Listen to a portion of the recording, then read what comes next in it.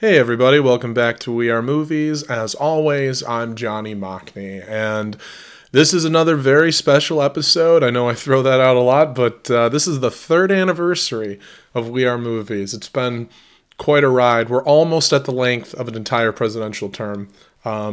Just one more year to go, and I could not have done it without you. Thank you so much for listening this whole time. All my loyal fans. Actually, I look at the numbers, and it really seems like I don't have a whole lot of loyal fans. Just people that search for their favorite movie and then find that. So, like, the Spirited Away Howl's Moving Castle episode is like at the top. Meanwhile, like Dirty Work is at the bottom for some reason. So get those numbers up. If you're here because you're a big fan of this movie, go back and listen to the Dirty Work episode, and all the other ones too while you're at it. Per usual, the yearly tradition on our anniversary is to have back on Matt Ottinger, who was the very first guest on We Are Movies.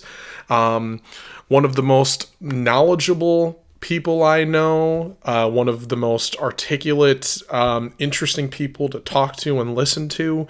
And, if you're from our community, if you're from the area, Matt, if you ever were on or watched Quizbusters back in the day, you definitely know him. He's also, as I've mentioned before, cited in many books that have been written about the history of game shows. Also, speaking of which, he is a two-time competitor on Jeopardy as well. So I'm just honored to have him back yet again, his fourth time on the podcast. And this time we talked about Kelly's Heroes, which is sort of an old Men on a Mission film from 1970 featuring an all-star cast, Clint Eastwood, Don Rickles, Telly Savalas, Donald Sutherland, Carol O'Connor, and a few others too. And it was a lot of fun. This was my first time seeing the movie. And without any further ado, please enjoy this wonderful third anniversary episode of We Are Movies.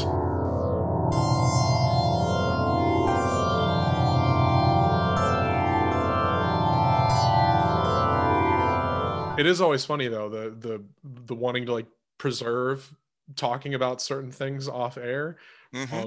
Because if there's anything I hate, it's repeating something for the audience and pretending that we never said it before. See, my thing is I'm really quick to say, hey, and as we were talking about before we started, I never pretend that we didn't. Right. I said, well, like we were talking about before we rolled, Claudia's comedy routine went really, really well, or something like that. And of course, all the greats, with Letterman and probably Conan and all the rest of them never spoke to their guests before the show started. That was just, really? That just didn't. Oh, no. They didn't do the pre-interview? The hosts themselves wouldn't. Oh, okay. They'd have somebody else do a pre-interview. Right. And at the very least, they might go into the makeup room and say hi, but there was no conversation. They saved the conversation for the show. Letterman notoriously didn't even talk to his guests during the commercial breaks. Oh, wow. Which was disconcerting to a lot of them. Right. Yeah. I've heard Jimmy Fallon told a story. The very first interaction he had with Letterman was Letterman just waving to him from behind his desk before they ever talked on air. There you go. A little wave. Yeah.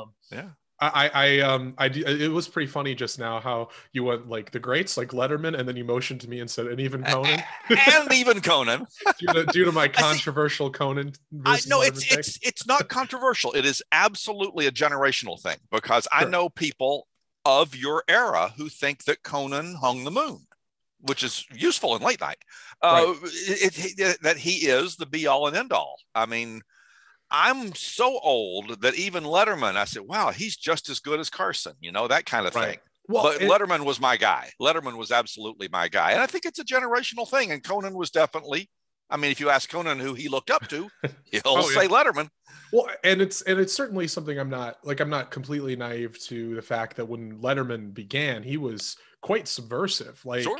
There's the old late night. I've watched a lot of clips from that and how he really kind of shook up the formula and made it, I think, a lot more casual than it was before then. And the most remarkable transformation you will ever see is Letterman's first episode on CBS. because he chose to. He is a broadcaster, Right. which is what it takes. Uh, Fallon, for example, is a pretty decent comedian, but he doesn't have those other skills.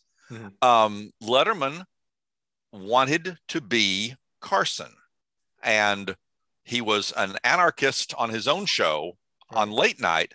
And when CBS said, okay, you can be Carson for us, he became Carson. And I don't Right. want to say it was overnight, because there was like a 6-month gap when he left the NBC show and got ready for late night. But when his first episode was revelatory about, oh, well, I'm wearing the big boy pants now. Yeah. This is how I'm going to behave. Time to grow up. Right. And for a lot of you, that made him establishment, and that made him not as funny.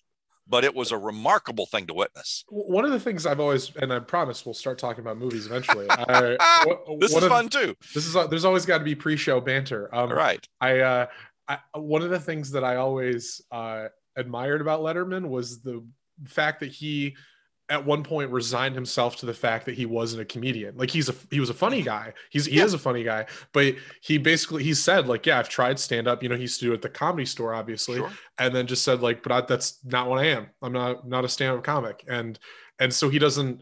But I think that enables him to be such a great host because of the fact that he's not the guy. He's not the joke teller all the time. And he freely admitted many, many, many times that the best comic he ever saw was Jay Leno.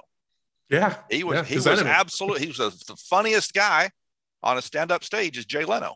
So yeah, there you go. Yeah, exactly. Yeah. So I think it's very clear to people now, if they've heard your previous 3 episodes or if they know anything about you. I think a large part of your public personality is, and I say public because I think a full personality is multifaceted, but I think your public personality is defined by a couple very key things. Okay. Oftentimes it's old TV. Sure. And I don't want to blanketly say old, but it's definitely, I think your interests are like right from like, when I see you talking about TV, it's always between like the 50s and the 70s or 80s. Sure. I'll accept that. Yeah. You love, obviously you love game shows, right? You love Star Trek. This has come up.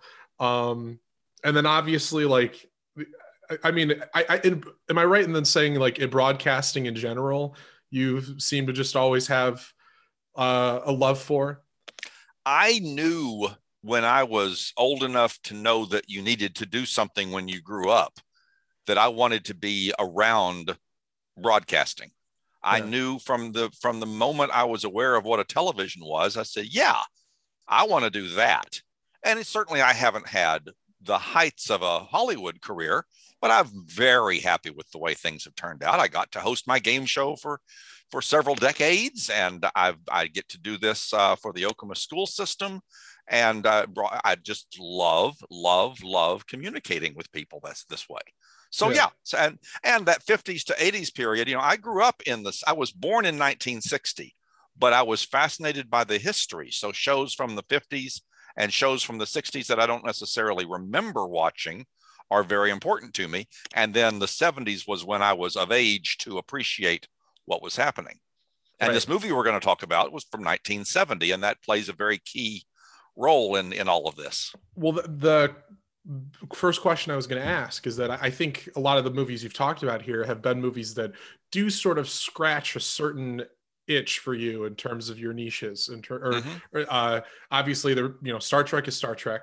The Stuntman, about filmmaking, about production, and then that thing you do also being about show business in its own way, and also a period piece too, taking place in the 60s.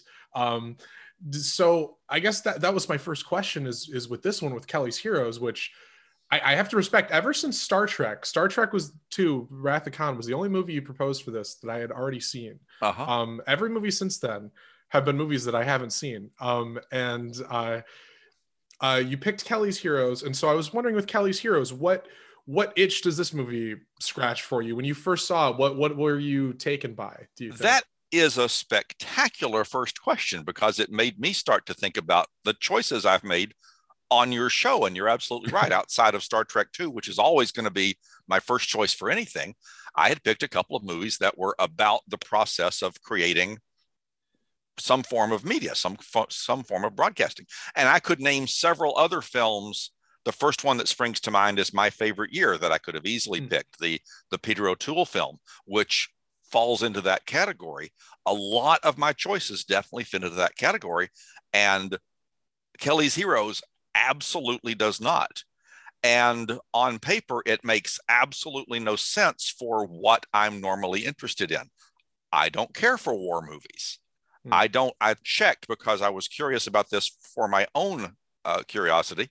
I checked my relatively small collection of, yes, still DVDs, and it's the only war movie in my collection. I don't have, I don't own, I'll own any movie that I really like, and there's not another war movie in my collection. It's just this one.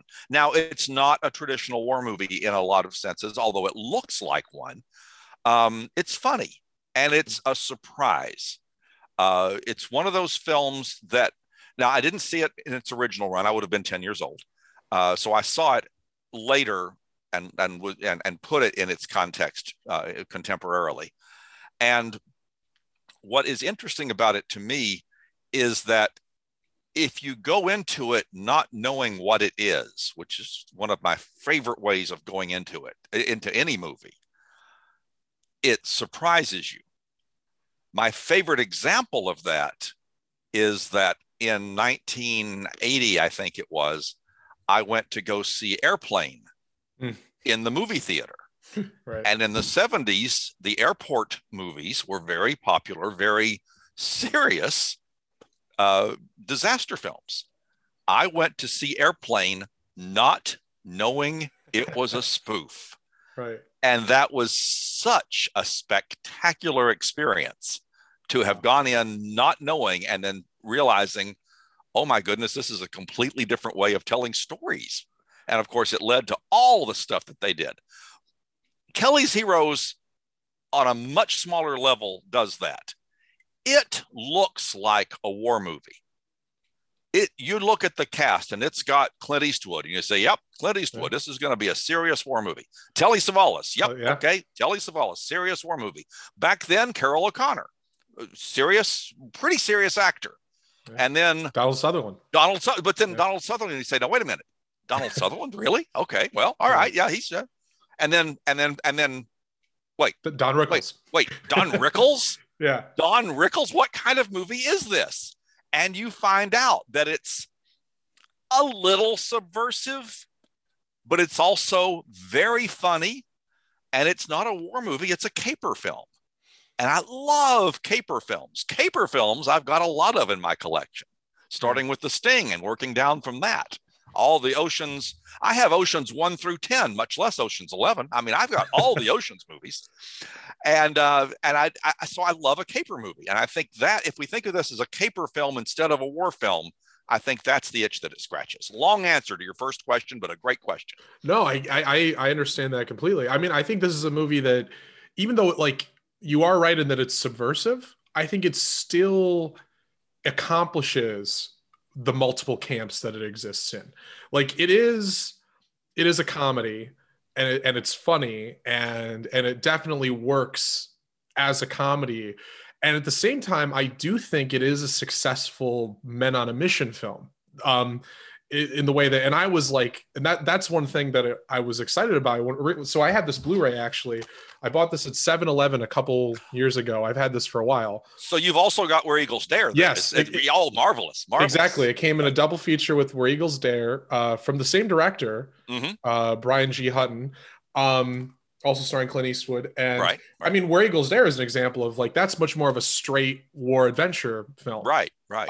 And you know, I was raised like, The Great Escape is one of my favorite movies of all time. The Dirty Dozen, like a lot of the movies that I remember watching at my grandpa's house on AMC, I'll like have a soft spot in my heart. And Kelly's Heroes still does scratch a lot of those itches too. Like it still has those aspects. It still takes parts of the story seriously. Um, and then but it's willing to also be a comedy. Like the fact that it's a comedy doesn't undo the genre elements that also work in the movie. And that's one thing that I really loved about it. I think you're absolutely right about that. It looks like a major studio war picture looked like back then. Yeah. It was on the edge of that kind of movie making was on the way out. Let's do the timeline for a second. We were talking about Donald Sutherland. Right. MASH had come out 6 months before Kelly's Heroes. Wow. And that was an obvious screw you to war. That's the end of the war movie. That's the end of the war movies. And this one came out 6 months later. Yeah. So that's an interesting timeline there. And of course, you've got Donald Sutherland playing essentially a hippie in World War II, which is fantastic. Totally anachronistic. Absolutely. Absolutely. Yeah. But it looks like what the studios were putting out. It looked like in the 60s, it looks like a John Wayne movie. It really does. And yes, Where Eagles Dare and the other one, and Dirty Dozen, all that kind of stuff. It's a war caper film that can be taken seriously. Yeah. But then on the other hand, you've got all that marvelous humor. Yeah. It reminds me a little bit, and this would not be my podcast if I didn't somehow find a way to squeeze spaghetti westerns in, which should be easy in this case. It's a Clint Eastwood film, obviously. Absolutely. But in a way, it reminds me. So the spaghetti western at the exact same time underwent a very similar transformation, where they had succeeded on the vibes and the very clear iconography of what made a spaghetti western from like the 1964 up to 70. And then shortly after that, you had a movie called They Call Me Trinity, which came out starring Terrence Hill. And that movie was a slapstick comedy take on the spaghetti western. Yeah. And then from then on out, it was like there was no going back. That's what spaghetti westerns were now. We now had to change. People didn't want the serious take that we had before. And there is with I mean MASH, which isn't a slapstick comedy. It's a very, sort of an intelligent satire. Yeah, dark comedy. Yeah. Dark comedy. Yeah. But that, like you said, that's after MASH, you can't make those movies again. Right. And there are a few movies like this. I think The Dirty Dozen does this to a certain extent. This is one of those movies that's about World War II, but implicitly about Vietnam a little bit, where it's literally about World War II. It's about World War II soldiers, but obviously the anachronistic Donald Sutherland character and the other hippies that he's with, and yes, the kind of the conversations about, we don't know what this war is about. You don't know what this war is about. Like, we're not even interested in the war. That reeks of the, that late 60s, early 70s attitude following Vietnam. Right? Absolutely. Everything from MASH on was an allegory of Vietnam. And remember, even MASH was set in the Korean War, right, but it came out as the Vietnam War was happening. Yeah. And you talk about the spaghetti. I was hoping that you were going to mention the spaghetti western. There's a glorious, near the end of this film, a glorious nod to the spaghetti westerns when the three characters come at the German tiger. Yeah. And my favorite part of that is you hear the spurs on their boots. Yes. Jangling, and they're not wearing spurs on their boots. Right. It's just perfect. It's a perfect nod to those films that had made Clint Eastwood a star. He had come up the television route with was it Rawhide, I think? Yeah, Rawhide. But those Sergio Leone movies made him a huge star. And now he was making the commercial hits.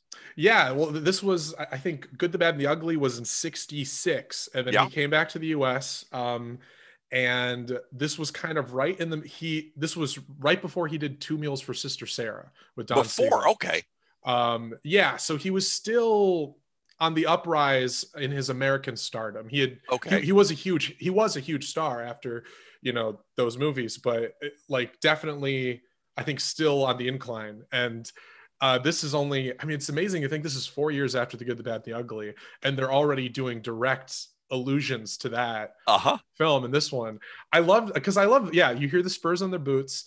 I love Donald Sutherland repositions his gun so it's ready for like a quick draw, which is hilarious because they're going up Go against the ahead. tiger. Yes, a Yeah, tank. the He's going up tank. against the German Right, tank, right. and he's got his pistol ready. Yeah, there's no winning with your pistol. But then also that score is Mm-hmm. 100% evoking an Ennio Morricone score too. Absolutely. It's a marvelous scene. It's one of so many little set pieces that are just Yeah. it's one of my favorite films. So perfect, I'll say. Well, I mean the other thing this movie, and I was looking at some old reviews for the movie, and it was positively received at the time. One of the criticisms, which I think it's kind of funny to say this was a criticism, was basically accused of being a roadshow movie with no artistry. Was kind of the argument, which is that because the roadshow movie was something that kind of predated this, right? It was those long 3 hour epics that would come out in usually in 70 millimeter. They'd have an intermission, they'd give out a program. Movies like Gone with the Wind were shown that way. And so Sure. they were saying Lawrence of Arabia to get Lawrence closer of to our Arabia. time period here. Yeah. Exactly, yeah. And so they were saying like this is wants to be a roadshow type movie, presumably because it's long, has a big cast.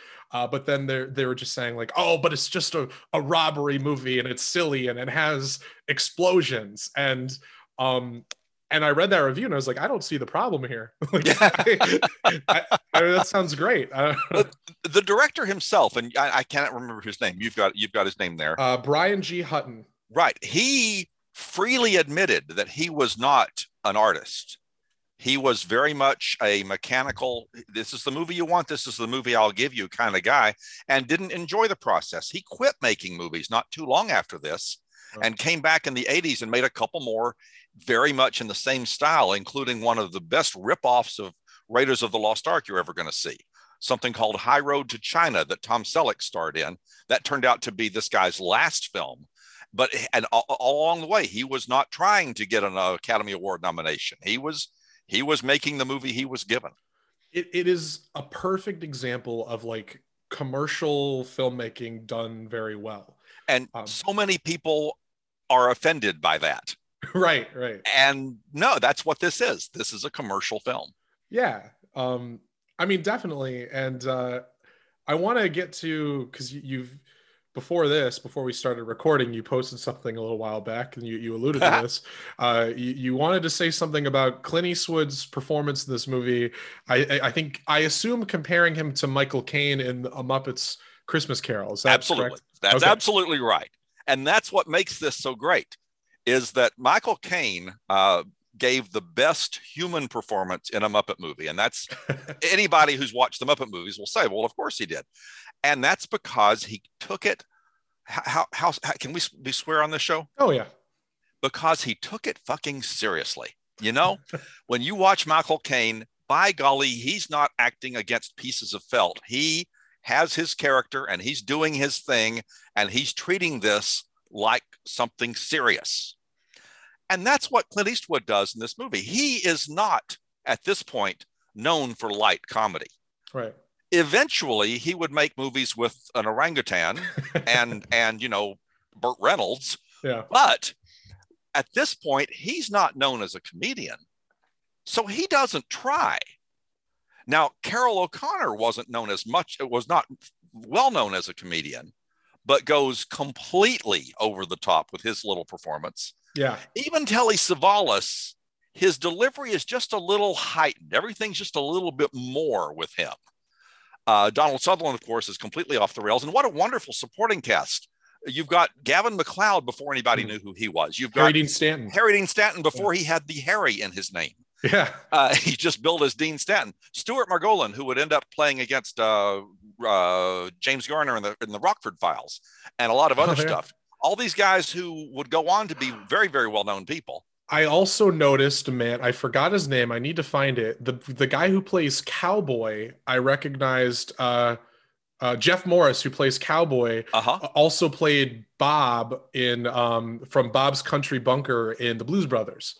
Oh, wow. Who chases them with the good old boys. There were a lot of these guys that I said, oh, I'm sure I've seen him in something before. And that was definitely one of them, but I couldn't place him. So anyway, you've got this wonderful, colorful cast, and they've got colorful names. They're called Oddball, and they're called Crap Game, and they're called Big Joe. They're Muppets. Yeah. And here is Clint Eastwood in the middle of it all saying, God damn it, I'm in a war movie.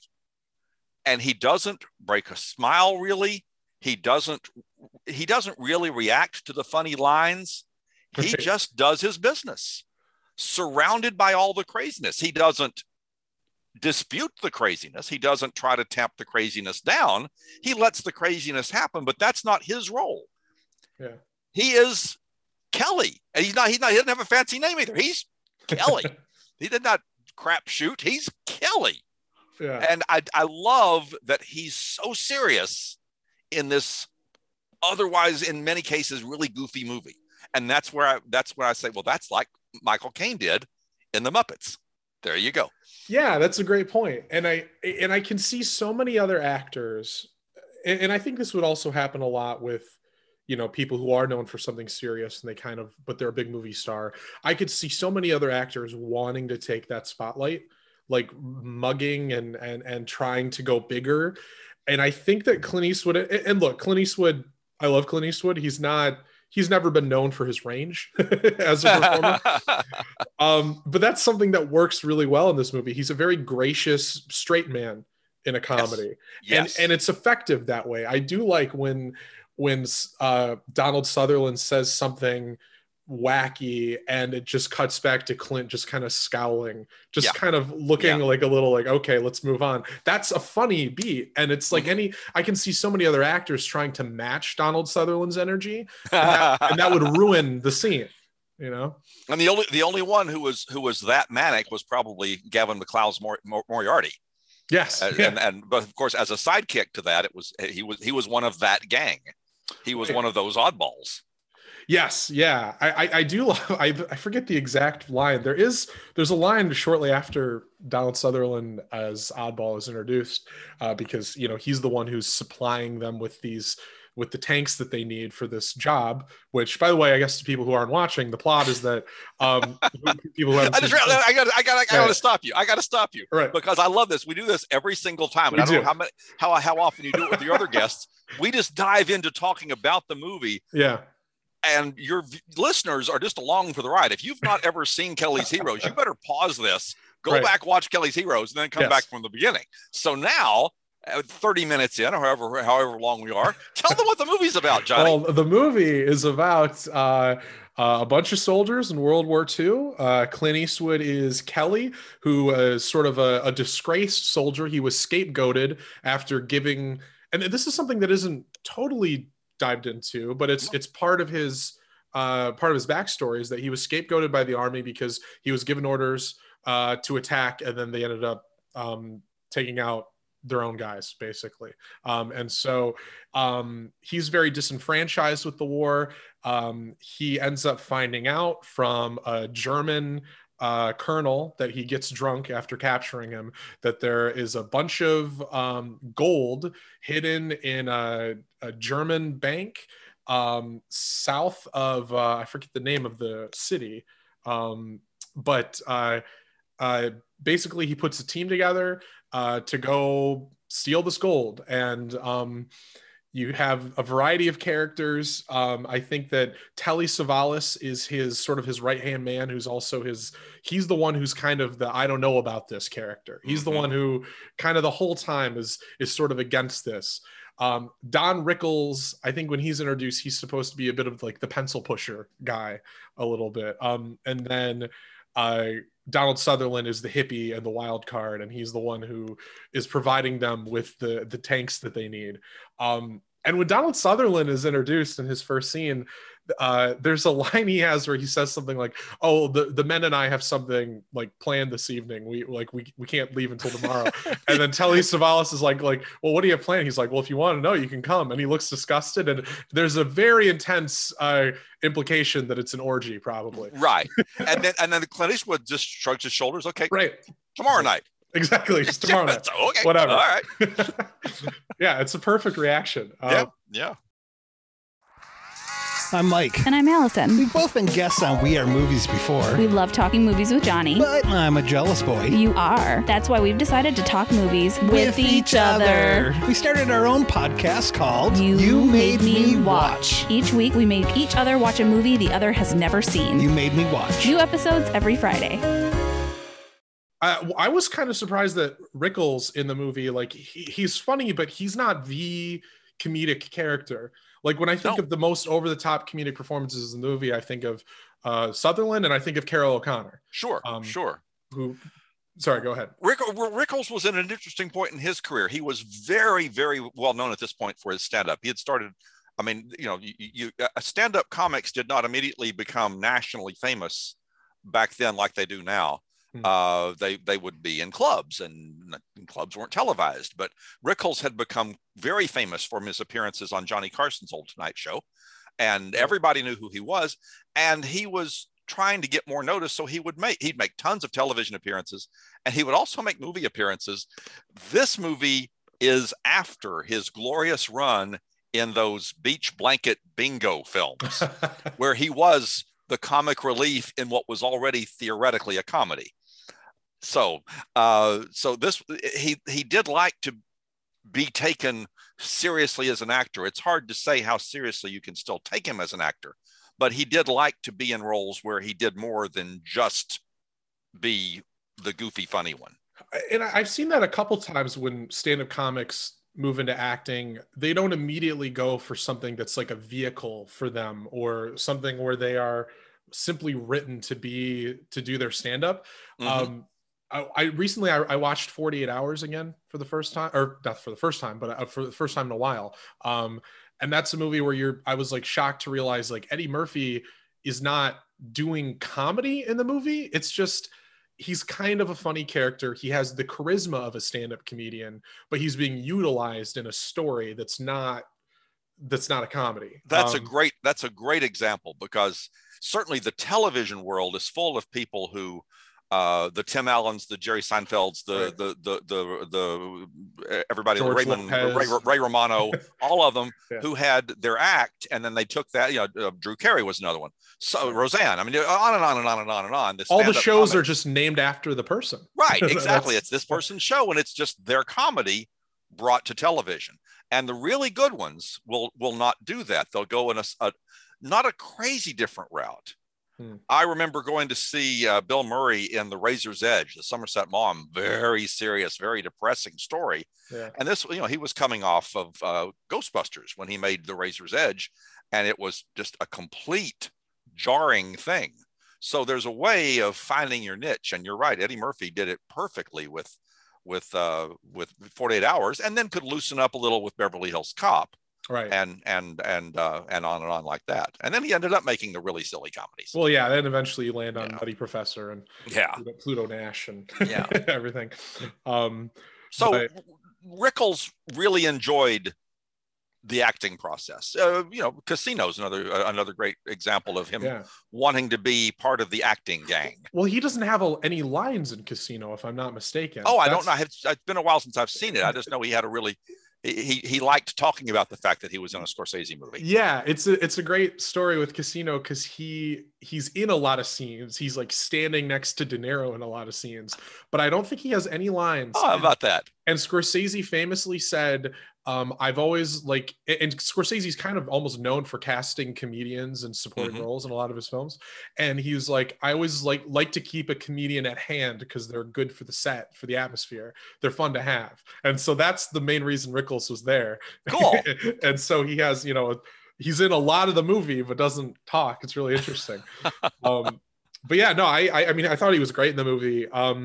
Carol O'Connor, I was waiting for him to show up watching the movie. I was like, what? Because he's not in the team of guys, and I only know Carol O'Connor from TV. I only know him from obviously All in the Family, and then his show of In the Heat of the Night. Right. For those. And so, but then once he shows up, and he's one of those he's like the shark from Jaws, or he's or to, I guess, to compare him to like a comedic performance, like how they use John Belushi in Animal House or something, where they're like, we're going to use him conservatively. He's going to be here, he's going to be here, and he's going to be here. But when he's on, he is on. And from his first scene, I was like, oh, that's where he's going. Like, yeah. You know? And again, at that point, he was not known for his comedic touch necessarily. I mean, he had done lighter things, but he was not known as a comedian. And again, the timeline is fascinating. That's a story I wanted to tell, and you've led into it perfectly. Movie comes out in the summer of 1970. Mm-hmm. All in the Family premieres, I believe, that fall. Wow. So it's right there. It was close enough. Now, it might have been the fall of 71. 71. It was 71. So it was a little bit more than a year. But what I absolutely love, it is possible to find, you can actually find it on by Googling, a promotional poster for Kelly's Heroes, which obviously was a couple of years then after Kelly's Heroes had been released to theaters, because it pushes the fact that Archie Bunker plays a general. Really? Carroll O'Connor had become so famous so fast as this character that, oh, look, now we can say, you've heard of this guy, he's in this movie. Go back and watch this movie because Archie Bunker's in it. Wow. And it's a really, really neat sales point to make, that really you're going to push that Archie Bunker is in this movie, but that's, people hadn't heard of Carroll O'Connor, and then suddenly everybody's heard of Carroll O'Connor. So he wasn't even a big star, you'd say, before this movie. He was not a huge star. He was living in England, making movies in Europe. No, not England. He was living in Europe, Italy, I believe. He was living in Italy, making movies overseas, making movies like this. And sometimes he'd be the funny guy, and sometimes he wouldn't be the funny. He would always be the blowhard, stuffy blowhard guy, not completely unlike Archie. And then, Archie just made him enormous. I mean, that was the Clint Eastwood effect of in the 60s. If you wanted good roles and you couldn't get them in the US, just go to Italy. They had them for you. I read a story. I had not heard this before, but before we were going to go on, I did some research. It was Clint Eastwood's Rawhide co-star that they wanted for The Good, the Bad, and the Ugly. And that guy didn't want to do it, and they got Clint instead. Well, I think that goes back to Fistful of Dollars, if I'm not mistaken. Oh, I'm sorry. 64. See, you know the spaghetti westerns better than I do. Yes, the even earlier one. That was, he was like the 10th choice for that movie. It was like Henry Fonda was first. And at least one of them was his co-star in Rawhide. Wow. Who turned it down, and that, just imagine, that could have been a whole different career move. Of course, the history is filled with thousands of those. Right. Well, there's a universe where Clint Eastwood doesn't become, I mean, he's in some ways, he's the last one left of that era in terms of the big names from the time. Absolutely. Yeah. I mean, he's I guess we still got Donald Sutherland. I was going to say he's the last person left from this movie, but he and Sutherland. One of my favorite things to say about Donald Sutherland, he is almost universally accepted as the greatest actor we've ever had who has never been even nominated for an Oscar. Wow. Is that amazing? Yeah. And if you try to name anybody, any other really famous actor who's never even been nominated, you don't get much more famous than Donald. Even Richard Gere has been nominated. It's amazing how you go from Donald Sutherland to a whole bunch of really contemporary people. Yeah. You don't really have a lot of these people Donald Sutherland's made 120 films. Yeah. And is highly regarded and respected, and he gets bad reviews, he gets good reviews, but he's never been even nominated for an Oscar. I found that absolutely amazing. That's fascinating, because that's an actor with an incredible amount of range. Absolutely. I did not know the performance I was getting in this movie. Just that his incredible commitment to the accent that he's doing, the very spacey. Some of his lines are incredible. Like, I love. There's this thing that keeps coming up where he says waves. He'll be like, knock it out with those negative waves. Those negative waves. Which is sort of his, that back then's version of vibes. Uh-huh. Other really funny, like, no way did anybody in World War II. But that's great. Like I love that. And he's because I mean I knew him before I ever saw this movie. I saw him in like Clute and Don't Look Now and in MASH and Sure. I never know what to expect from Donald Sutherland. And again, as we said earlier, MASH actually came out before this film did. Right. I remember seeing Clute in a film class in college and being real impressed by it. The first time I saw him as a film goer, just to go see, I remember the first time I saw him was the remake of Invasion of the Body Snatchers. Oh yeah, and he will freak you out. Yeah. Yes. To people listening at home, I pointed my finger and I opened my mouth. If you've seen the movie, you understand. You didn't say anything. Spoiler alert. No, anyway. But yeah, it's not a great film, but that was the first time I ever saw him in the theater. Yeah, no, I think my first Donald Sutherland film was Animal House. So sure. Speaking of Animal House. Yeah. Oh yeah. Yeah. Well, you mentioned Dirty Dozen before, and yes. he was one of the dozen, and so was Telly Savalas. And that Telly Savalas in this movie, I have to say, it's a comedy. It's the first time, I think it's the most restrained I've seen Telly Savalas in a movie.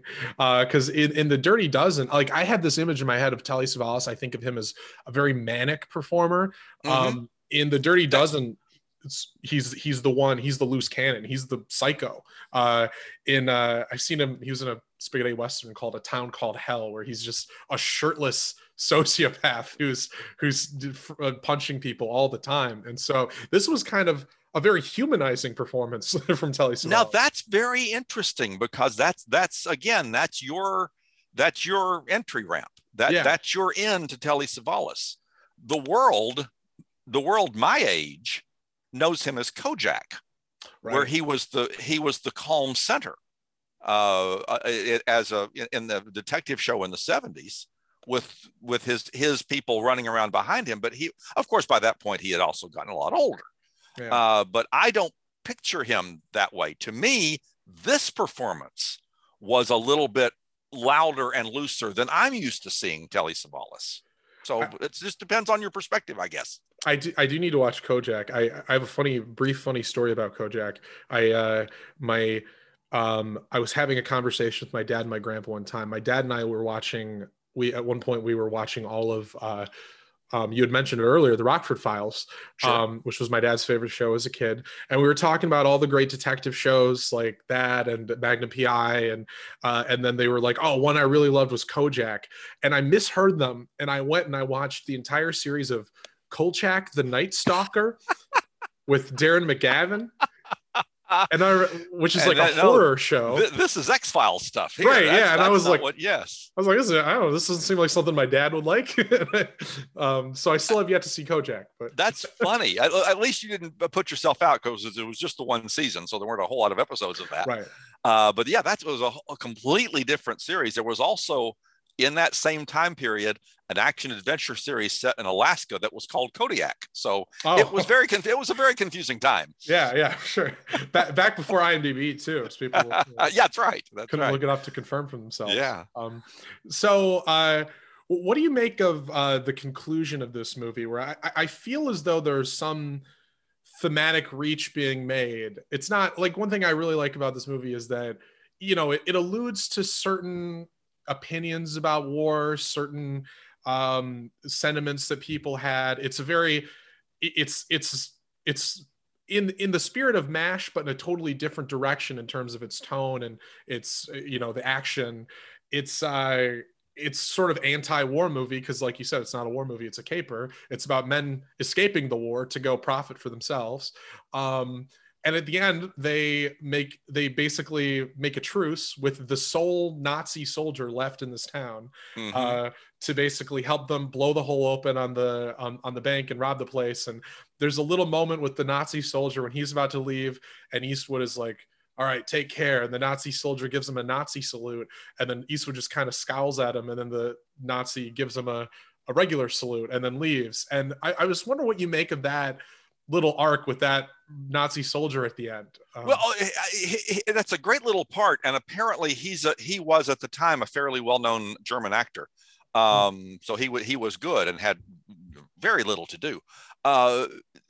let's be clear when we say it's different than MASH. There's no mistaking this is definitely an anti-war film. Right. But then, like you say, it comes at it from a different angle, but not from a different point of view. It's definitely saying war bad. Right. Now, from a plot standpoint, you can be left wondering, well, what happens now?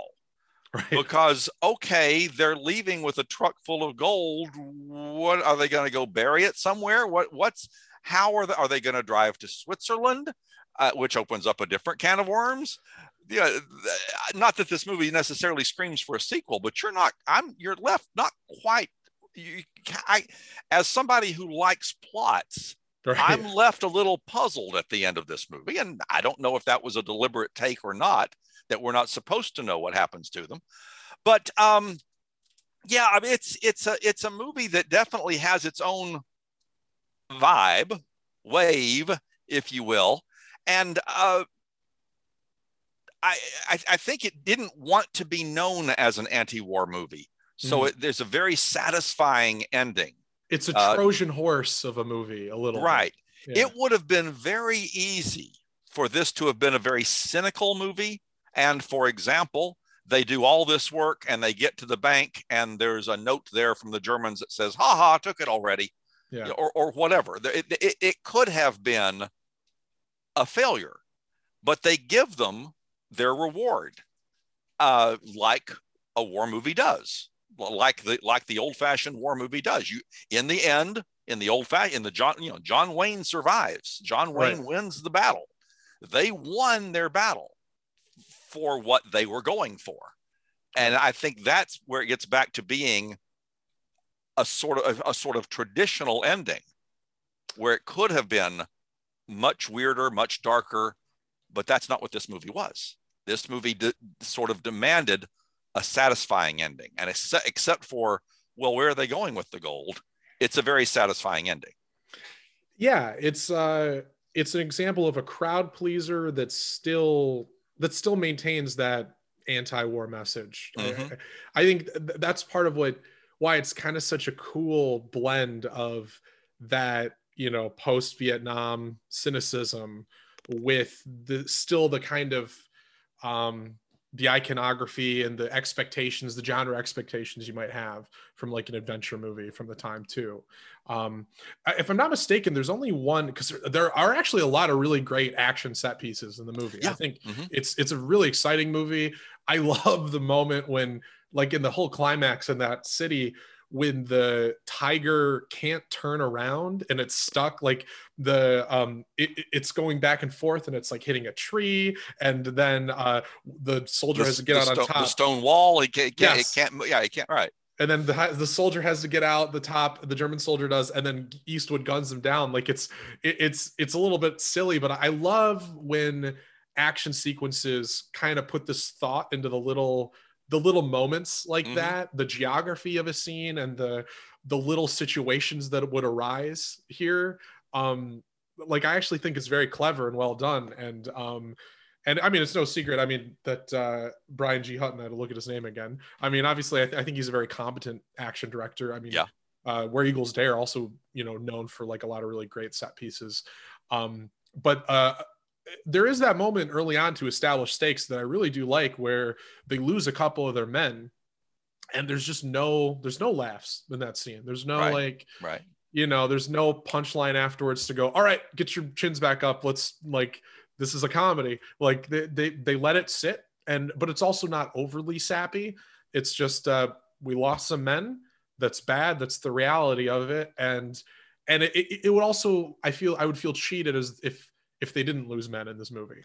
In many ways, that's a very almost stereotypical, but certainly very, very normal way of pursuing a movie like this. You're going to lose some of your guys when the Germans need to be just the bad guy people to kill. You're going to kill all of them and you're going to come out ahead. I mean, that's just the way it's going to be. When you need a German to be a nice guy, then the German's a nice guy. That was very much of that era, and sometimes, again, you needed that kind of. It's not normal I mean, for heaven's sakes, and we're talking about this war movie, and as we're doing this, there's an actual war that's just devastating. And I don't mean to whitewash actual, but that's what these movies did. Right. That's what these movies did. These were the good guys, and these were the bad guys. And you'll watch just people get butchered, and that's just part of the movie, and that's the way those movies were. And when it needed to be that way, that's what they would do. And then when they wanted to remind you that they're sort of winking at us, then the turret gets stuck trying to make a turn. Another thing we haven't mentioned yet is that goofy theme song.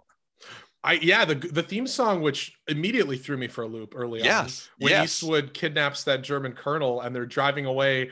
I forgot what it's called Burning Bridges. Burning Bridges, which you would think a title, Burning Bridges, okay, that's about the war. You're burning bridges. But if you listen to the lyrics, it's just a sappy little song about burning bridges in your personal life and turning your friends against you, which it does not connect to the movie at all. But one of the producers, Mike Curb, had a group he called the Mike Curb Congregation. And this was the one thing that really that they're remotely remember. He is still active, by the way.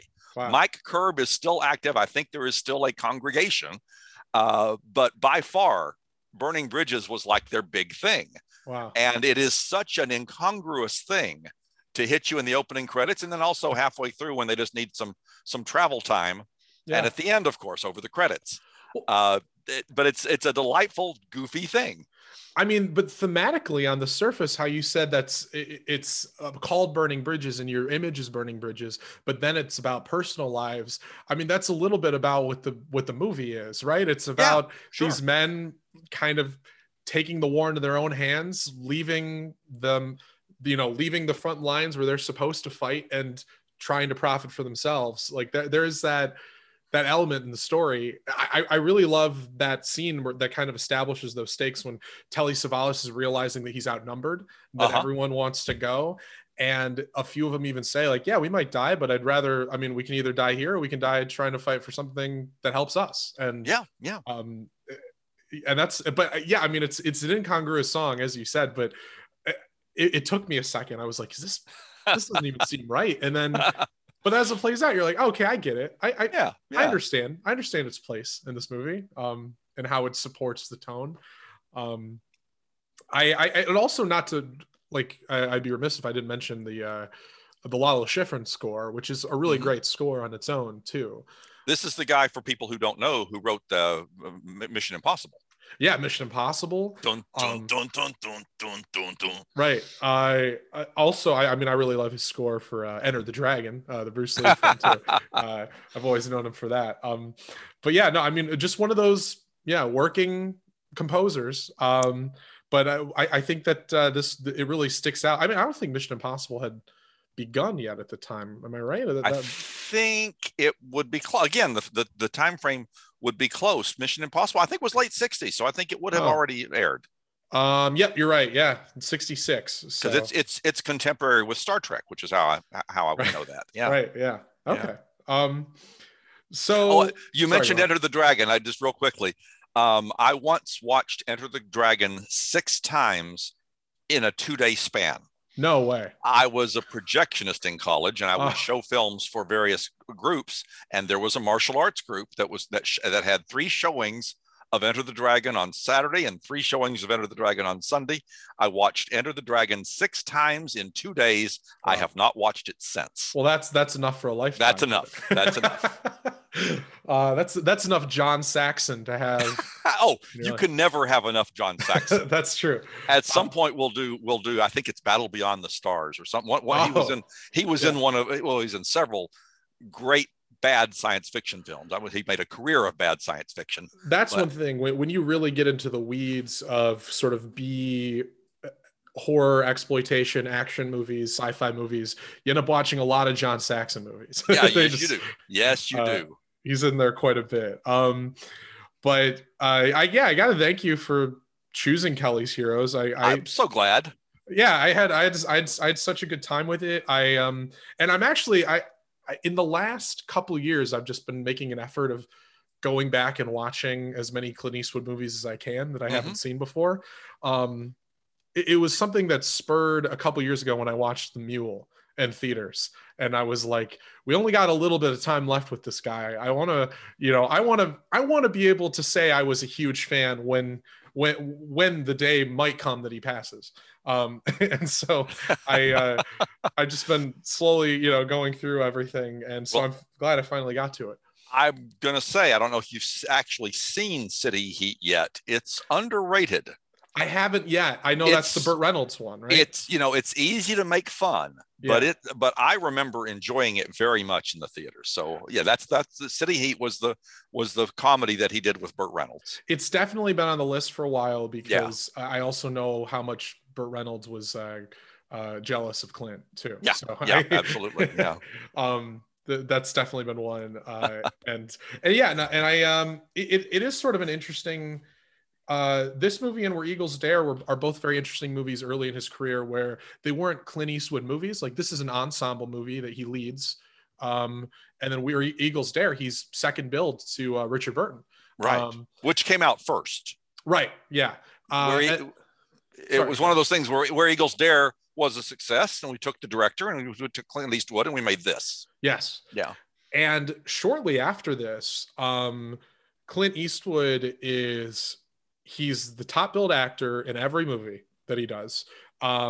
Once he does his last movie with Don Siegel, every movie he does is either directed by him or directed by somebody that he chose. Oh yeah. I think after this movie, after Kelly's Heroes, I think he pretty much at this point takes charge of his career. Yeah, like under his production banner or whatever, everything is.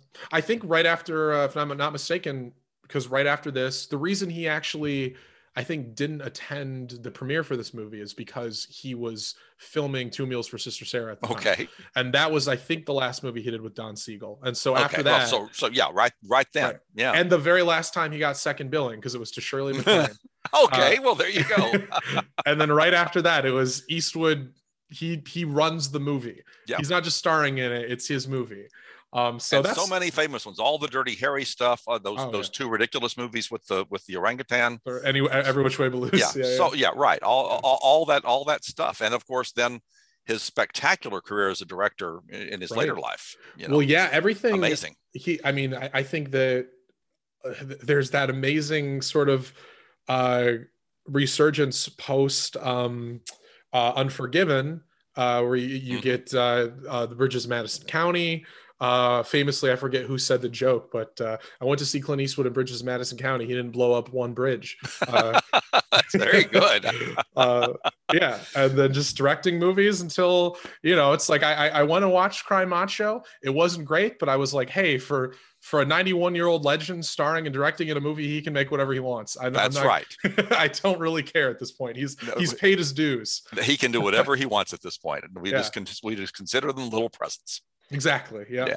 I did look up a couple reviews for this movie on Letterboxd. Okay. There are only two that I screenshotted. Really, there weren't a lot that made me laugh. There's one star review. That's just, this movie is not for broads, is the only thing the person said.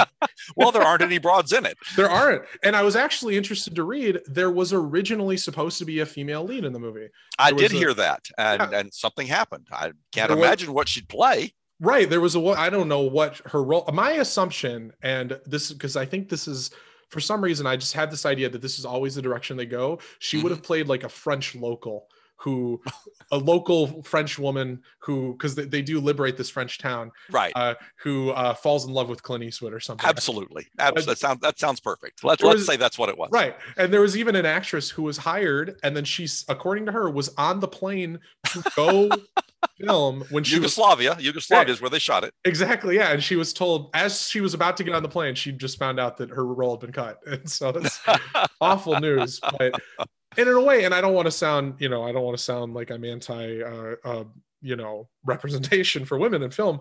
I do like that the movie doesn't have some cliche romantic subplot. I think that would have bogged it down quite a bit. It's just very, very, very straightforward action adventure. Funny enough, at nearly 2.5 hours, Clint Eastwood has expressed his complaints about the fact that too much was cut from the movie.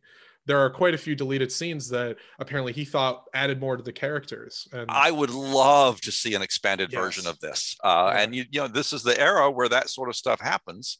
I mean, even that thing you do, which we talked about a couple years ago now. My goodness, it flies. There's that marvelous director's cut, of course. At this point in filmmaking, you keep everything.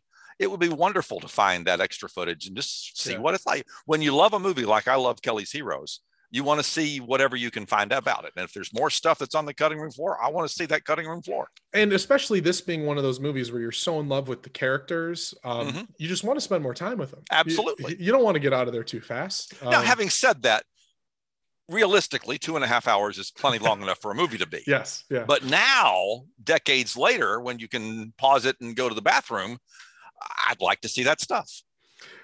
So I have one last review. This is half a star out of 5.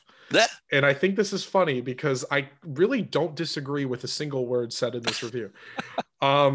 Content prohibitive. Film sacrifices a cohesive and taut story for jokes and star vehicle scenes. Plot and characters are clear but shallow and unsympathetic. Okay execution and action scenes. O'Connor is great. Has many bad plot holes, plot conveniences, and illogical story choices. Bad film. Rating F. You see, I could write that same thing. And then what's your point? Right, yeah.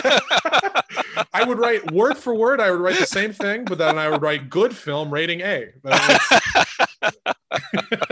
That's marvelous because like we said early on, sometimes commercial entertainment just needs to commercially entertain, and sometimes different scientists draw different conclusions from the same evidence. That's true too. Yes.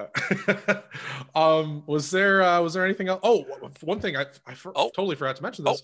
Based on somewhat of a true story, this movie. Yeah, that's true. I mean, I don't know how true it was. Apparently, there is a book you can buy that would tell you exactly how much, or it doesn't tell you how faithful this movie is, but it would be a book about the incident that this movie is based on, and you could tell for yourself how closely it hewed. My understanding is it was a pretty loose jumping off point. Well, yeah, I don't think any of these characters are remotely based on real people. No, surely not.